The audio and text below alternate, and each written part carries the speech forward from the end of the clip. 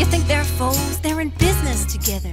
Daddy Bush knows the Carlyle Group since years before been raking in billions and itching for more. It's blood for oil, we know there's a link. They say Cold War, we say Code Pink. It's blood for oil, we know there's a link. They say Cold War, we say Code Pink. Code Pink, for freedom, Code Pink.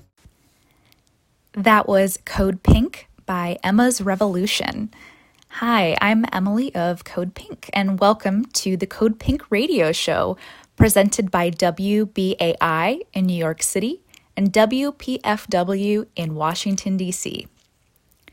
The past few weeks have been marred by violence and loss. The murder of 8 people in Atlanta, Georgia, as well as increasing violence and acts of hate against the Asian and Pacific Islander communities, have mobilized people across the nation to take to the streets and call out anti-Asian hate and violence. Part of being an advocate for justice and peace includes educating ourselves on the history of this U.S. aggression against other nations, including China. So today, we'll be hearing more about the Cold War, specifically how the U.S. uses military violence against other nations, as well as propaganda to suppress truth and control narratives that perpetuate U.S. power. The segments we're sharing today are from the Cold War Truth Commission, held on March 21st, 2021. This 10-hour-long event was organized by Rachel Brunke of Witness for Peace, Frank Dorrell, the publisher of Addicted to War, and Code Pink, and features testimony from over 40 activists, scholars, and creators. If you'd like to watch the full Cold War Truth Commission or learn more about the Cold War, please visit www.codepink.org/Cold War Truth. Ramsey Clark was the Attorney General of the United States under LBJ. After he left that position, he went to Vietnam, saw what the U.S. was doing there, and became an anti-war activist. Ramsey has traveled all over the world, witnessing what the United States has been doing to people in poor countries and killing millions of them, sanctioning them, and oppressing them. This talk you're going to hear is an edited version of a talk Ramsey gave in 1998 at the Holman Methodist Church in Los Angeles. It's titled Plutocracy, Wealth Governs This Country. And it's in my film titled What I've Learned About U.S. Foreign Policy. If you think it's been a long evening, wait till I get through. But we're going to have to take some long evenings because this planet is deeply troubled, and the greatest cause of that trouble is our own government.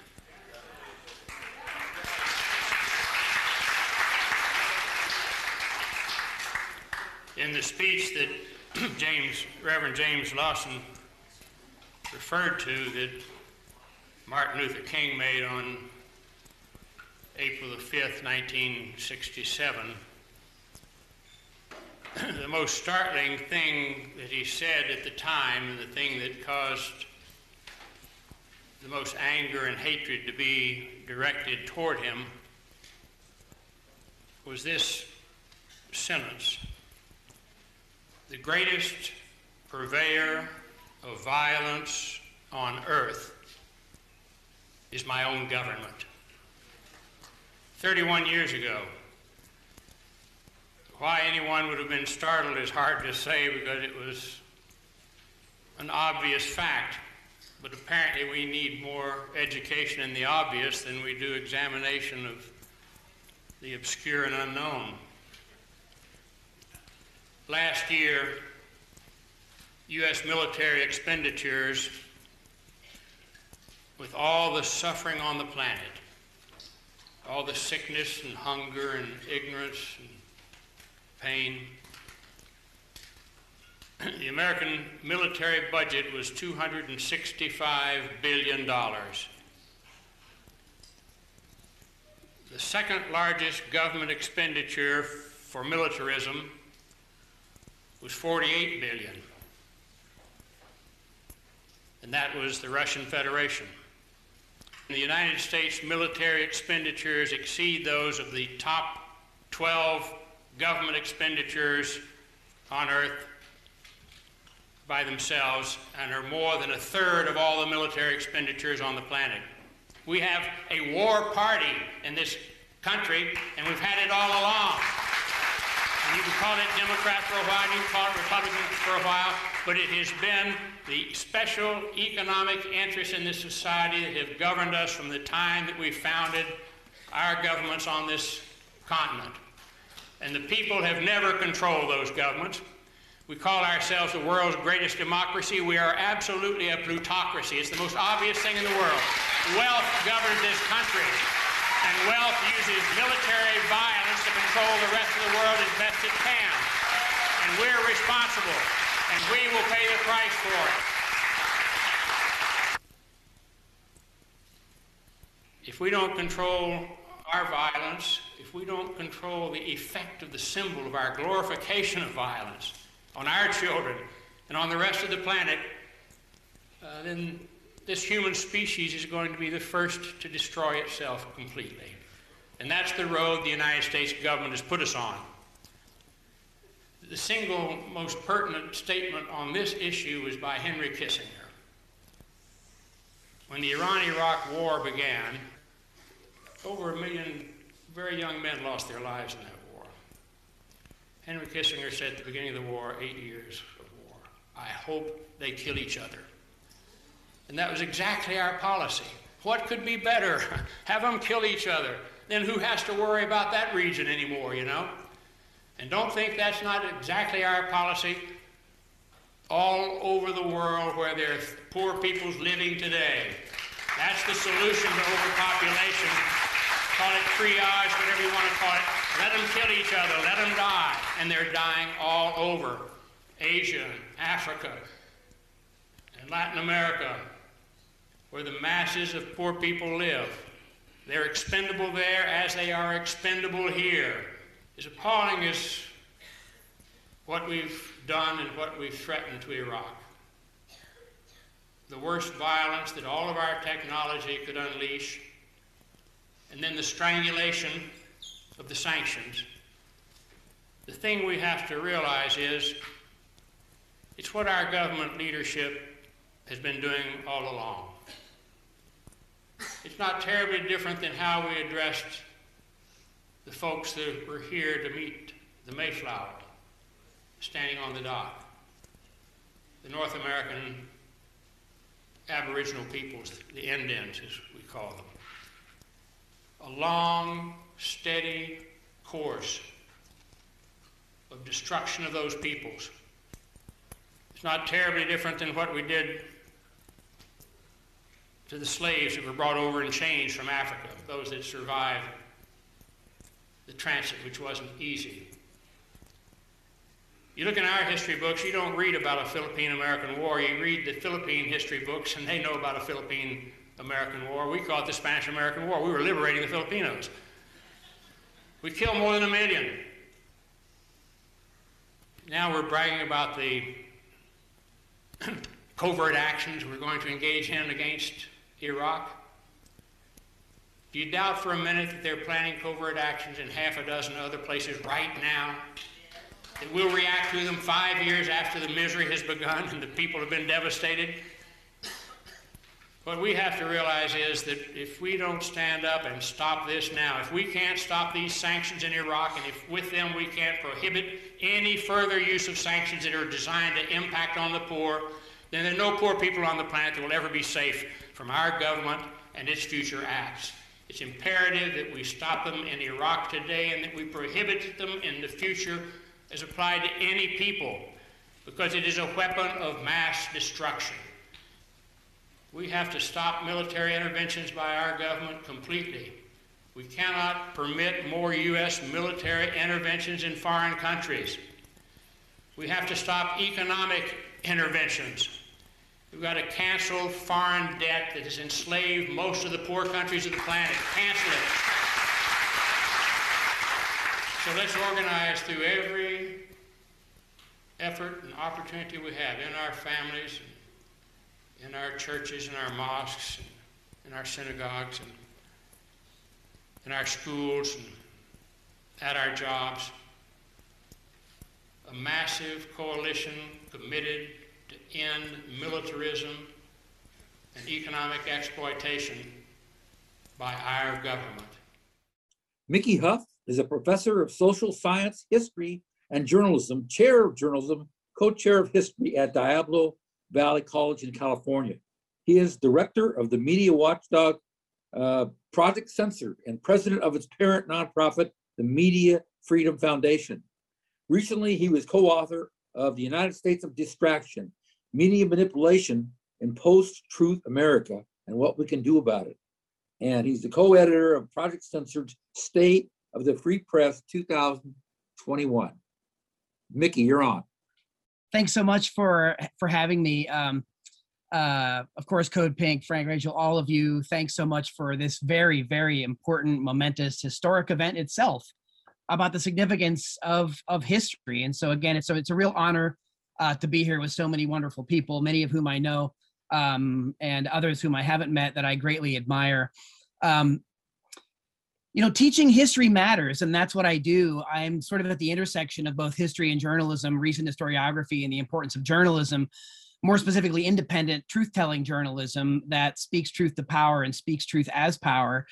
And I'm going to repeat again that teaching history matters. Censoring the truth during the U.S. Cold War up to the present is the title of the brief presentation today. So I'm going to kind of pack in a number of things that I think are pretty significant. William Faulkner once wrote that the past is never dead, it's not even past.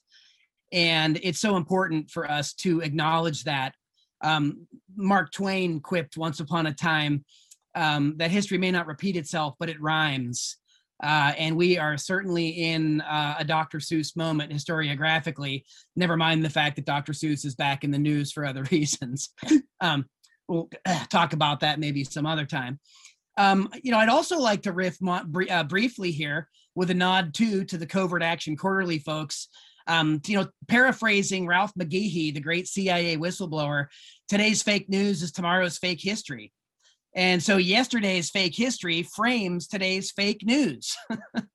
So this is a Cold War redux feedback loop, right? And what is fake news again? It's nothing new. It's misinformation. It's disinformation. It's propaganda. It's information control.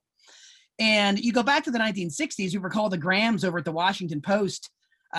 Yes, that's still the CIA paper of record with Jeff Bezos and the $600 million cloud contract they've gotten. Journalism is the first rough draft of history. And if that's the case, we really need to get it right the first time. And I don't mean with the disinformation that we saw in these legacy papers buttressing Cold War propaganda. I mean, going back to George Seldes and I.F. Stone, meaning that the role of journalists is to tell the public what's actually going on.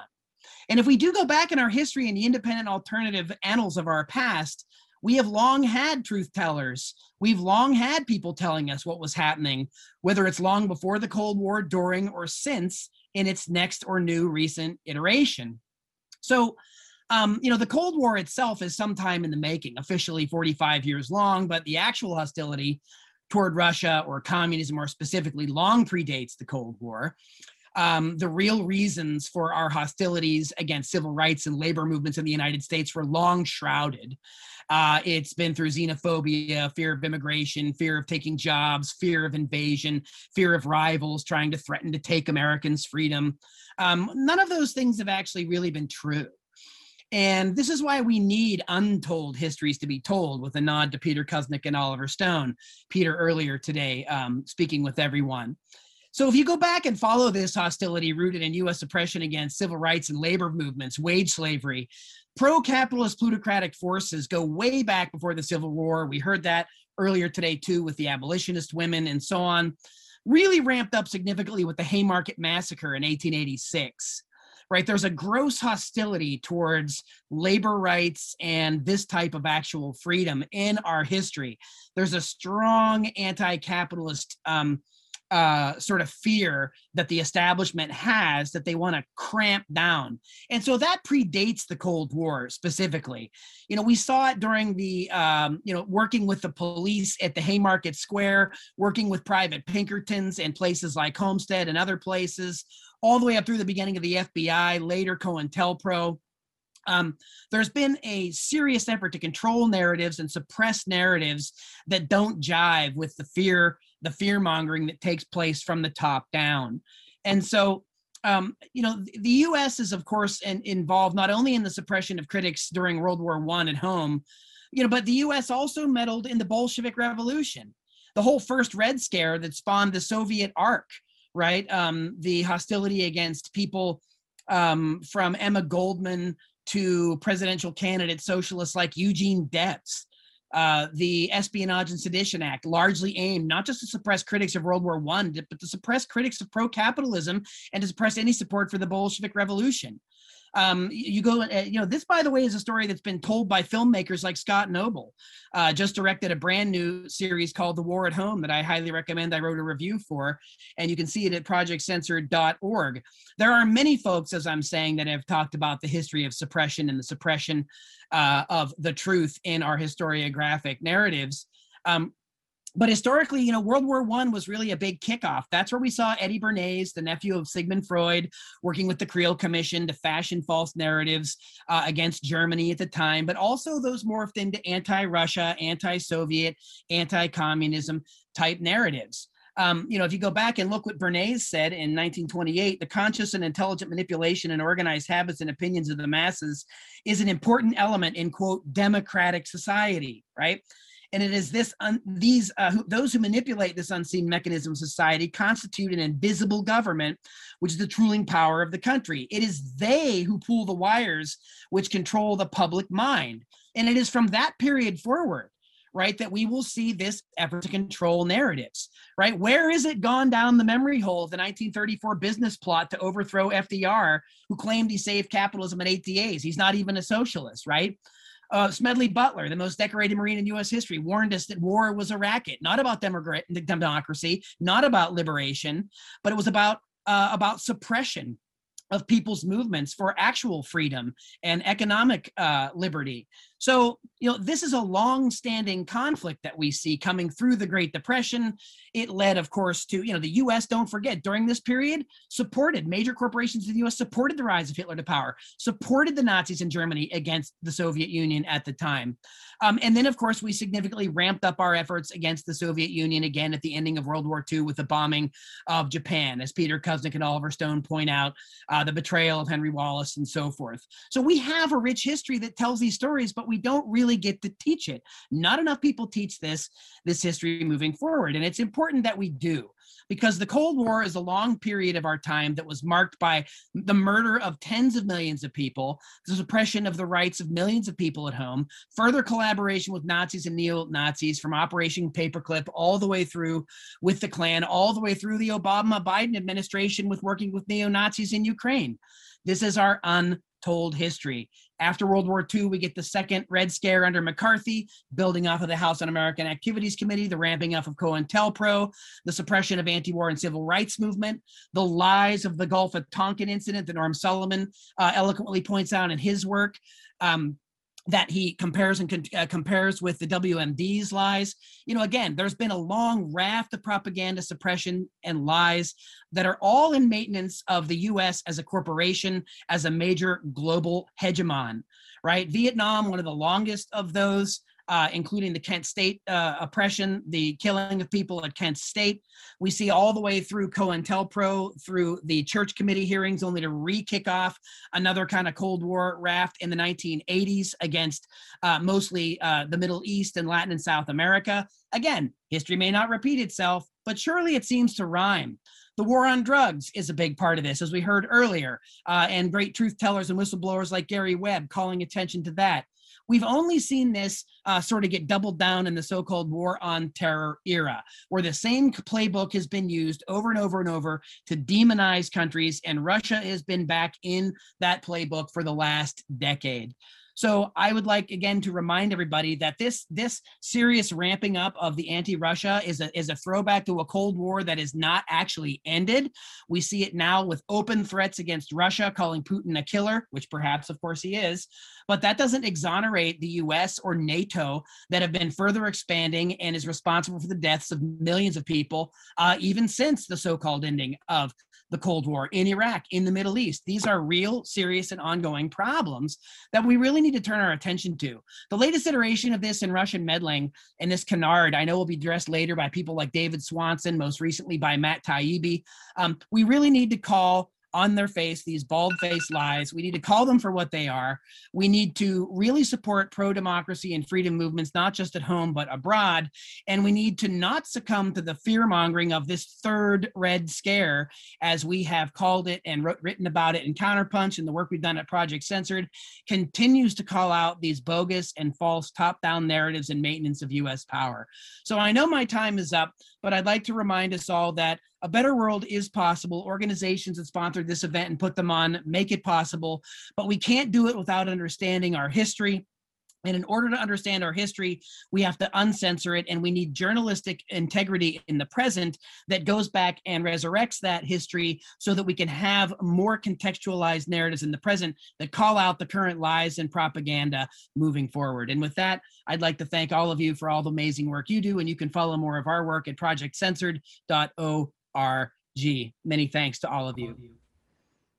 Next, we have a super special guest. Medea will be speaking on her experience with seeing the Cold War's effect on the African liberation struggles in Africa. Medea Benjamin is the co-founder of the group Code Pink, Women for Peace, and the co-founder of the human rights group Global Exchange.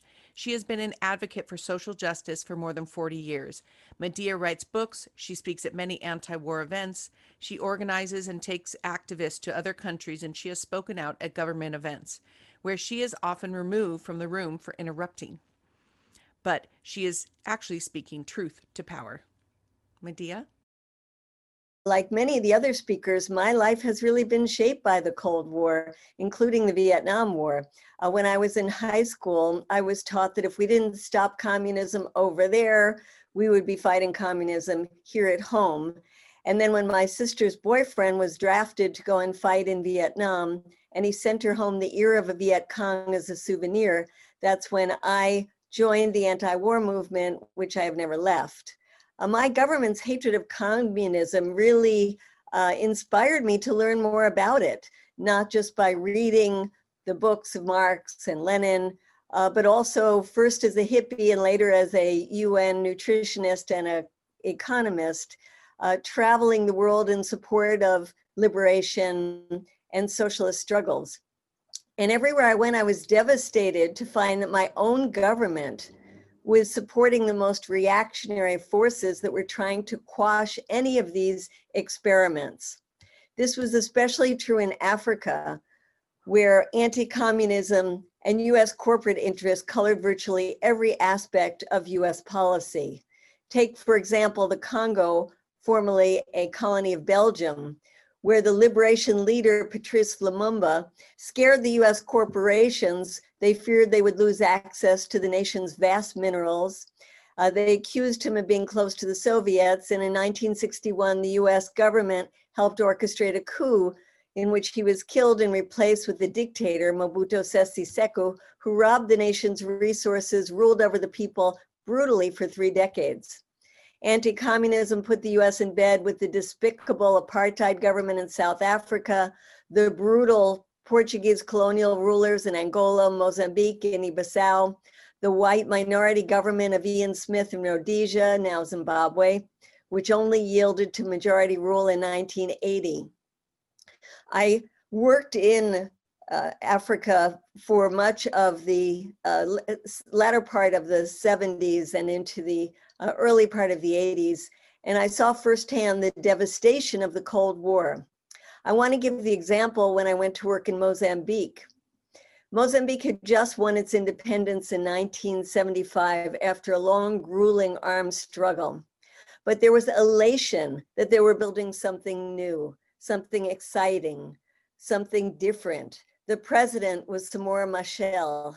His wife was Graça Machel, who later married Nelson Mandela after Machel died in a mysterious plane crash. But Samora Machel was a terrific leader.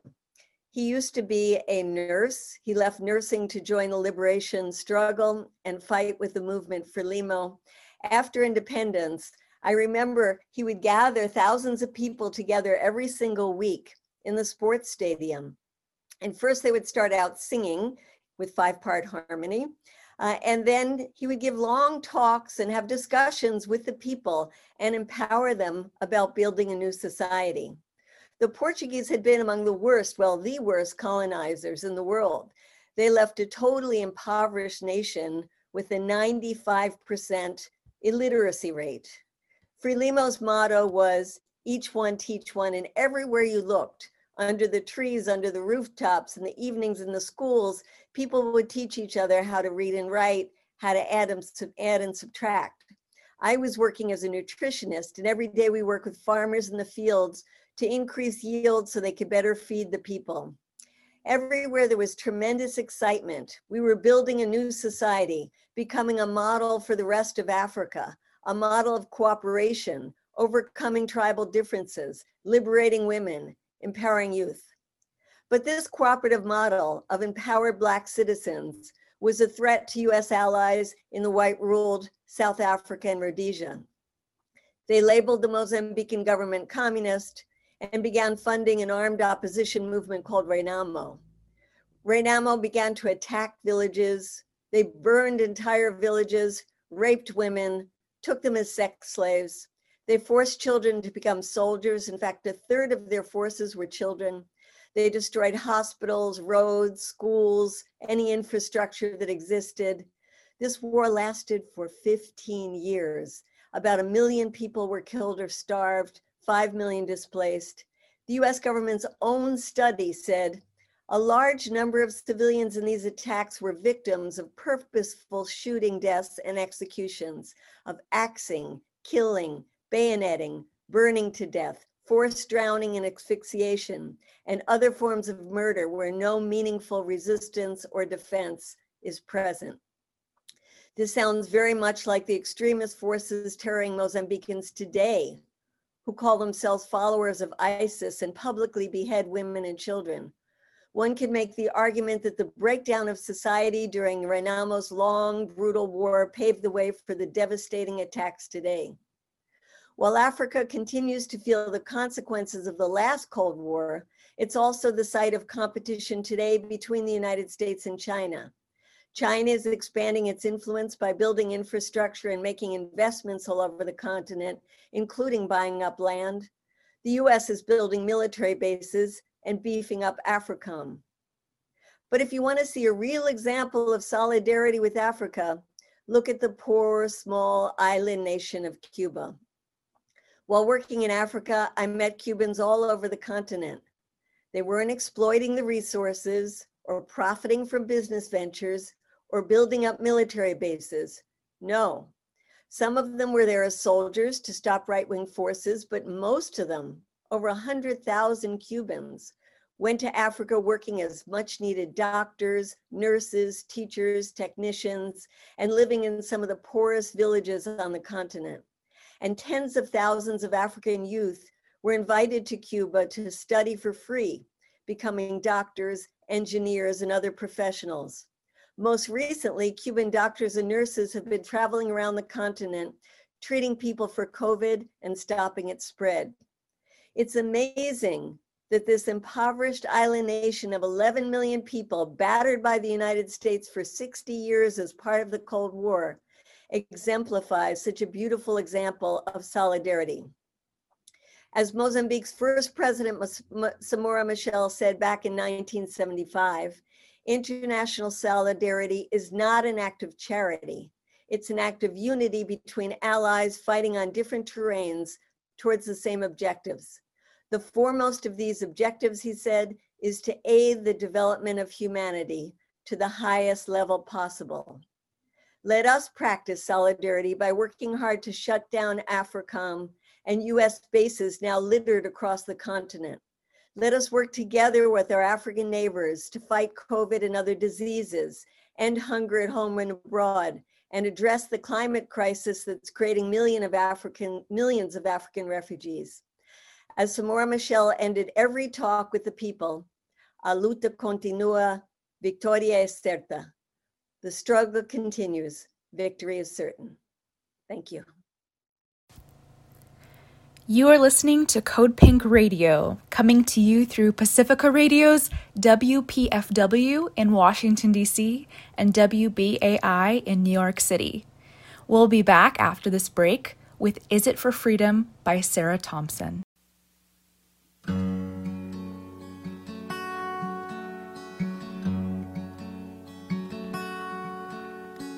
Rulers of the nations, as you fuss and fight over who owns this or that and who has the right to design, build, sell and store and fire all the bombs and guns to defend your holy empire. There are children, hungry children, sick and dying. There are mothers, fathers, sisters, brothers crying. They're only pawns in your play of power and corruption. Slowly starve them, your new weapon of mass destruction. And prove to me, America, that you care. And prove to me, America, you're aware. Who's dying for your freedom in this land? Who pays the cost for the liberties you demand?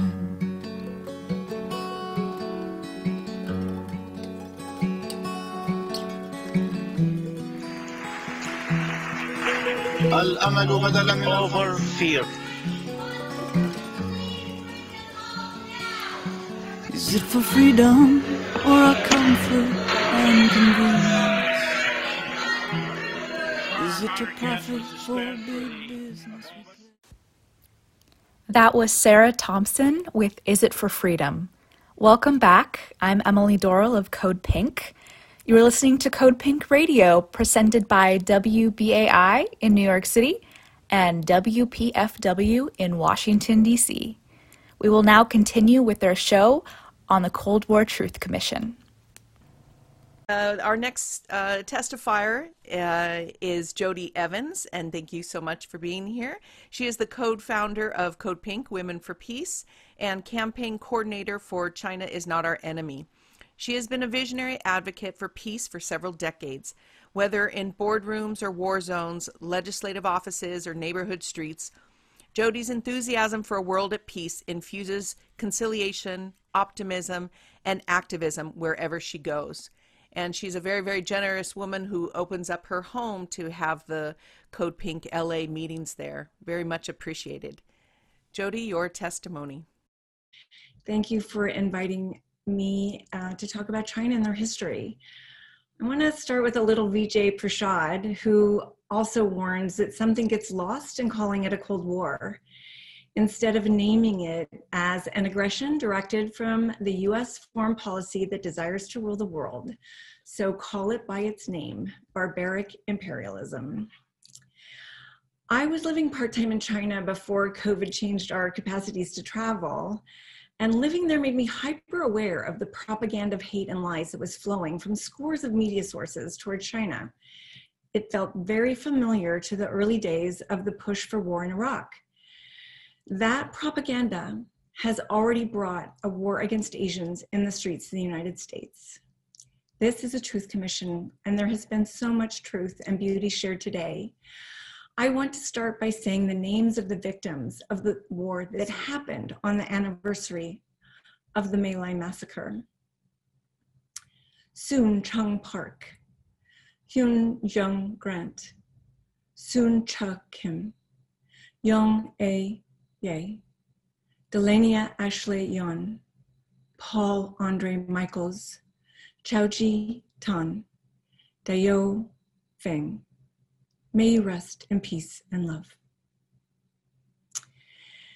There have been over 3,000 other attacks that have taken place in the last year, and Code Pink has been raising concerns about the Asian hate this propaganda is driving. So the desire to crush China is not new, and we in the United States know little about China, so that's my offering today. The opposite of hate is love, which is compassion, and to be with another is to know a bit about them. We think of ourselves as affluent in the US, but we are impoverished Americans in our understanding of the world. Imperialist desires to own China go back to the Opium Wars of 1839. It starts with England wanting to dismantle China after raping and pillaging India. This is also the first invasion of Afghanistan, control the region by European powers. So let's begin with the awareness that China has experienced imperialist terror for a very long time.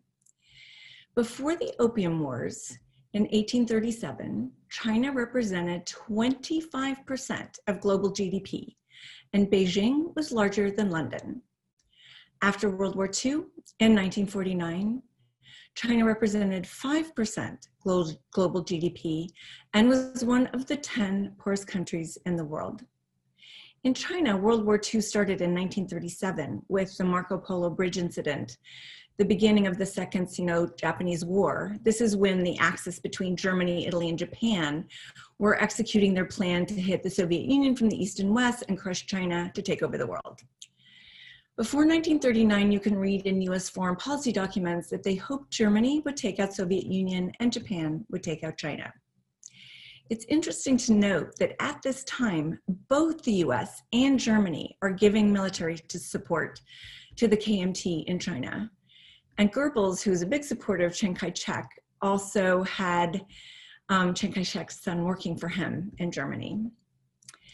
What few Americans know is that many Chinese died as Russians in World War II. They say around 27 million Soviets died and over 20 million Chinese died. There was also barbaric scientific research and biological warfare that was carried out on the Chinese by Japanese. At a museum in Harbin, China, there are photos of Japanese science literally executing barbaric acts, infecting living human beings with this biological warfare and leaving them standing in meadows until they succumb to the effects and then burying them there. Those scientists went back to become the leading scientists in Japan. I bring this up in light of the Quad Blinken gathered this week to remind us these alliances have a long history and how China might feel toward Japan. Another atrocity most Americans are not aware of is the rape of Nanjing in 1937, which also came to light in a war crimes tribunal, but that was in 1947. As we heard earlier, there was no need to drop the atomic bombs on Japan as surrender was near. This was also true in China. Nanjing had surrendered, but the Japanese entered. And in the next 6 weeks, somewhere between 300,000 were beheaded, raped, and subjected to barbaric violence. The loss of life close to that of the dropping of atomic bombs. Between the time of the Opium Wars and the Korean War, 100 million Chinese died in war at the hands of Europeans, American, Japanese, and internal civil wars. A century of invasion and violence. In 1949, China was 450 million citizens. That means more than 15% of their population had died. Just imagine that. They know this as the century of humiliation. Then China gets pulled into the US war in Korea. The barbarism and insanity of the US war in Korea is wretched and also not well known. I encourage you to follow the Women Cross the DMZ, as this is another violence against humanity by US foreign policy. But it was also a huge price paid by China. None of the generals in China wanted to support the Workers' Party of North Korea. They knew it was a bloodbath, that no one could win, and preferred to wait until the US was at their borders where they felt they could be more defensive. They are defensive in temperament and training. But Mao had a commitment to internationalism, a commitment to others. Who are you if you abandon your friends, those who have stood with you? He knew it was a big risk, and it could have been the end of China. It was the end of his son, who died in the battles with the US and North Korea, a huge and painful price. China had no tanks and no airplanes, and this was a loss of another 1 million people. Here is when Sino-US relations fall apart because of China's support of the Workers' Party in Korea. And when it's over, the US sanctions against China are launched, and also they block China from becoming a member of the UN. My friend Georgia Kelly at Praxis for Peace Institute had security clearance in the 60s working on war papers at Stanford, where she read the intention of the US to isolate Afghanistan, Xinjiang, Tibet, Hong Kong, and Taiwan as tools to take over China. These reports start back in the 50s. Xinjiang has long been under the effects of US infiltration, including a request to the King of Saudi Arabia to bring Wahhabism to the Uyghurs, something the king even spoke about as strange. There was a plan to take over China, and we saw in these documents later a question, who lost China? Imperialist language in itself, as if they owned it priorly. They felt that because Mao didn't like Stalin, they could do what they always do as colonialists, divide and conquer. But here's where American foreign policy failed. Also, the British had wanted Tibet since the end of the 1800s, invading Tibet in an attempt to pull it away from China. But they were not interested in national liberation for the Tibetan people, but colonizing them. Then Tibet, a theocracy with slaves. The infiltration of Tibet by the CIA is what provoked China's pushback. The CIA Tibetan program was a nearly 2 decades long anti-Chinese covert operation focused on Tibet, which consisted of political action, propaganda, paramilitary, and intelligence operations based on US government arrangements made with the brothers of the 14th Dalai Lama. And it states, to keep the political concept of an autonomous Tibet alive within Tibet. This ended with Nixon's visit to China. Taiwan, there's no dispute, is Chinese territorial, under Chinese territorial control. But the US wants to use Taiwan as a base for military engagement and economic interests. Basically, it's Miami next to China. China's stuck. It can't allow US missiles sitting in Taiwan. How long did JFK allow Cuba to keep those missiles? You know, China sees it has 1.5 billion citizens to take care of, and it is not going to sit back and let US aggression bring military presence closer to China. Cold War. This is part of a bigger international issue, and we've heard a bit about this today, but if the US crushes China, it cripples the fight of people of the global South for possibly centuries. It cuts off progress for other ways to live together on this planet, and for many would cut off hope for the human race and life on Earth. A wave came from the West and destroyed everything: lives, culture, community, connectivity, and the health of the planet. We live in the dark times of this effect. We live in the belly of this beast. We need the wind that comes from the east to rebuild infrastructure and heal and create peace. European white maritime expansion started in 1492 to today with 500 years of European terror and white supremacy. Yet there was a Silk Road based on trade instead of war. Not the Europeans' concept of trade, which was slave trade, but the exchanging of wares and creation. It is what we see from China, an extension of the Silk Road. The question of how do we construct trade in a mutually beneficial way? Under the leadership of the CPC, China is the only country in recent decades that has become the world's second largest economy without resorting to warfare, colonialism, or slavery. For more than 10 consecutive years, China has contributed to over 30% of global GDP growth. 850 million people have been lifted out of poverty. China is the second largest contributor to the UN and has sent more than 40,000 UN peacekeeping personnel, outnumbering other permanent members of the Security Council. The CPC also enjoys the highest rate of support and satisfaction from the Chinese people, over 90% according to the latest Harvard study. Another fact about China is that it has had strong central government for 2,200 years, with a responsibility to society and a concern for the whole. So let us call this what it is, another boondoggle for the Pentagon and the weapons industry to distract, destabilize, destroy, and clean out the funds in the US needed to invest in a functioning society. We must change the narrative. No money for war. Funds need to be redirected to the needs of the people. Cut military spending. It leads to insecurity, death, and destruction. Yes to respecting human rights, starting with our own behaviors. We must not be used by the propaganda. It is being directed at the progressives and the lefts. We cannot spread hate. We must spread compassion. We cannot spread lies, but truth. We at Code Pink are here to help with tools, actions, and teachings. You can find them at Code Pink's China is Not Our Enemy. We have to be fierce in the face of Biden's foreign policy, as it is still mostly Trump's. So we have another testimony, and that will be from Carly Town. Hey, Carly. Carly is the co-director of Code Pink and coordinates the Defund the Pentagon program. Thank you, Carly. Thank you, Rachel, and thanks everyone for being here this afternoon or this evening, wherever you are. And, you know, thanks so much for that wonderful introduction, and good to see you as well, Chris.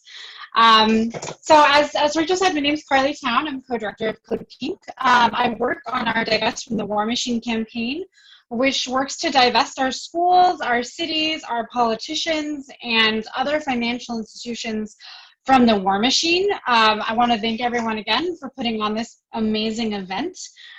Today I'm going to talk a little bit about an important legacy of the Cold War, which is military spending. So with that, I want to talk about current levels of U.S. military spending in the United States. Right now, the United States spends more than the next 10 nations combined on our Pentagon budget. You can see that there. Some important things about this. It's important to note that the category of quote unquote defense in budget accounting doesn't include programs that would probably be classified as part of spending on national security. So most obviously, right, those are separate accounts for the Department of Homeland Security, the Department of Veterans Affairs. So when we look at a graphic like this and you see that number, it's important to understand that doesn't even capture the entirety of US spending on militarized programs within the United States. Okay, so we see how much more we spend on the Pentagon budget compared to other countries, right? So I wanted to explore a little bit about the Pentagon budget a little more. So in 2021, right, the Pentagon budget is $740 billion, which means if we break that down, we'll spend over $1 million a minute on the Pentagon in 2021. So by the time I'm done with this presentation, probably $10 million. Half of that budget will go directly to private quote-unquote defense contractors, including weapons companies like Raytheon, Northrop Grumman, Boeing, which represents a huge increase in spending on private defense contractors since 2001 alone. So that's the Pentagon budget today. We dedicate so much of the Pentagon budget to creating and maintaining weapons that the US military sends quote-unquote excess military-grade weaponry to local police forces through something called the 1033 program. And the 1033 program was created in the 1990s during the quote-unquote war on drugs, and has since transferred over $7.4 billion that we know of in excess property, including weapons, to local police forces. And you see that photo there is from a protest from this summer in Miami, where a police officer watches from an armored vehicle. So, you know, I think that these numbers are shocking, right? And at the end of the day, really demonstrate what our real priorities are as a nation. And, you know, it's important to put them into a broader context, right? When I say $740 billion on the Pentagon budget, you know, you can see here, just 10% of that could help end homelessness in the United States, right? Something Chris was mentioning. 20% of that could make public college tuition free for 2 years. 50% of the Pentagon budget could end world hunger by 2030, right? So within that context, it's really important to understand, how do we get to this point where our budget priorities are so skewed, right? And today, right, I'm going to talk a little bit about how we can't talk about our current military spending without understanding it as part of the many legacies of the Cold War, right? This is really, really important. So, many current discussions about the U.S. military budget begin around the early 2000s, right? During the beginning of the so-called War on Terror. You'll see that first pink arrow there pointing to that. But if we take defense spending historically in a broader context, current spending on defense and nuclear weapons, the latter is under the auspices of the Department of Energy, actually exceeds levels during the Korean War, the Vietnam War, and the Reagan buildup in the 1980s, which I also pointed out in the graph there with that pink arrow. But also, we need to understand that U.S. nuclear capability has primarily been motivated by and justified by, right after World War II, a parallel buildup in the Soviet Union. The Vietnam War was often justified by reference to the domino theory, that through Vietnam, of course, right, communism would spread to the rest of Southeast Asia. That was the domino theory. And after the end of World War II, if you go to the final arrow there, you can see a sharp increase in military spending, which has not dipped below spending levels in the post-war period of the 1950s since, right? So while we see a large uptick in military spending during the so-called War on Terror, you have to look back historically to see when this large uptick in military spending really started and has since not dipped below, right? So that's really important. Another thing that's an important legacy of the Cold War, U.S. military bases around the world, of course, right, really serve as a physical testament to the legacy of U.S. military buildup during and after the Cold War. So I think this is another really important legacy that we have to remember when we talk about current levels of Pentagon spending, to put it into that historical context. So all of this, I think, can be a little bit overwhelming. Understanding the enormity of the Pentagon budget can really feel that way. But I think it's also important for us today to recognize that the tide is turning. We're officially a little over 1 year into a really devastating public health crisis that is really wreaking havoc on the lives of millions of people across the globe and in the United States. And many people are really waking up to the fact that we can't continue the failed strategy of pouring hundreds of billions into the Pentagon budget while we underfund things like public health programs, the Green New Deal, that sort of thing, right? So I also just wanted to end with a quick, what can we do, right? It's not all doom and gloom. So a recent study from the Security Policy Reform Institute found a direct correlation between contributions from the defense industry and voting to maintain or increase military spending, right? We all know that that link is there, but there's a study now showing that. And at Code Pink, we're calling on everyone to reach out to their congressional representatives to sign the Code Pink pledge to commit to stop taking campaign contributions from weapons companies. It's a very simple pledge. It's a really great way to start talking to your local congressional representative.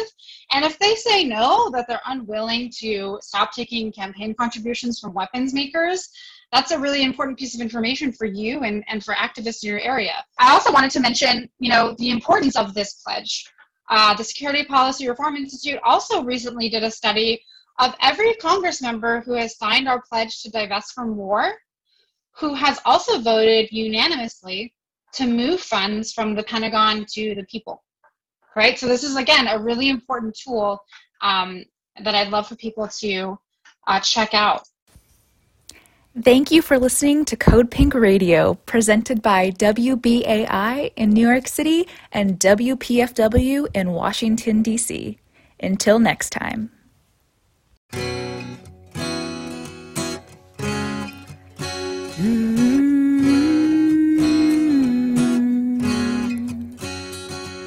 Bush and Bin Laden, you think they're foes? They're in business together. Daddy Bush knows the Carlyle Group since years before been raking in billions and itching for more. It's blood for oil, we know there's a link. They say Code War, we say Code Pink. It's blood for oil, we know there's a say code pink.